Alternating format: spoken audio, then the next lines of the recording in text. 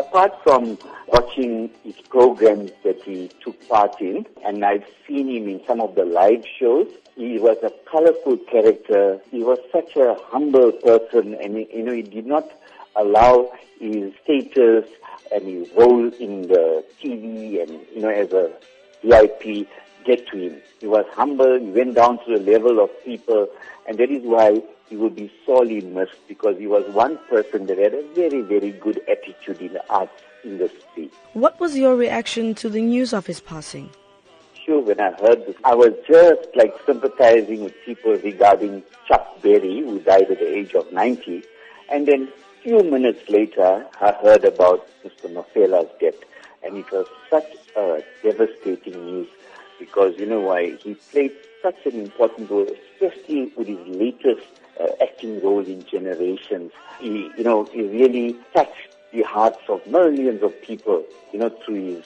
And you know what I loved of him is music, freshness that he provided when he sang, and his music videos and so on. So we will really miss him. It's so tragic that he had to die in an accident. Tell us about some of the memories that you share with Mafela. When I met him a few times at events, and I went up to him, I told him, Mafela, I'm a very, very hardened fan of you. And he said, oh, you actually watch my program?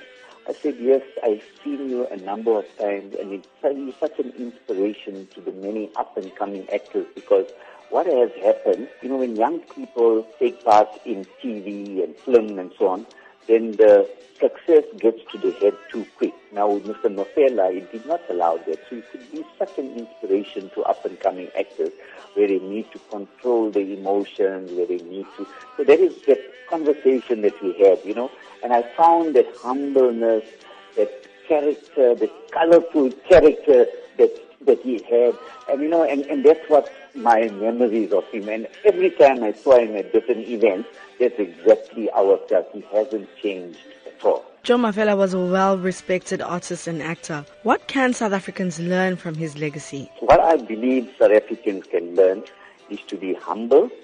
Do not allow fame and glory get to your head, because that's going to destroy you emotionally as well as in your career. Go back to your roots, because everybody started from the bottom and they went up. How much of a loss is his passing to the nation? His absence in Generations and other film and video activities will be sorely missed.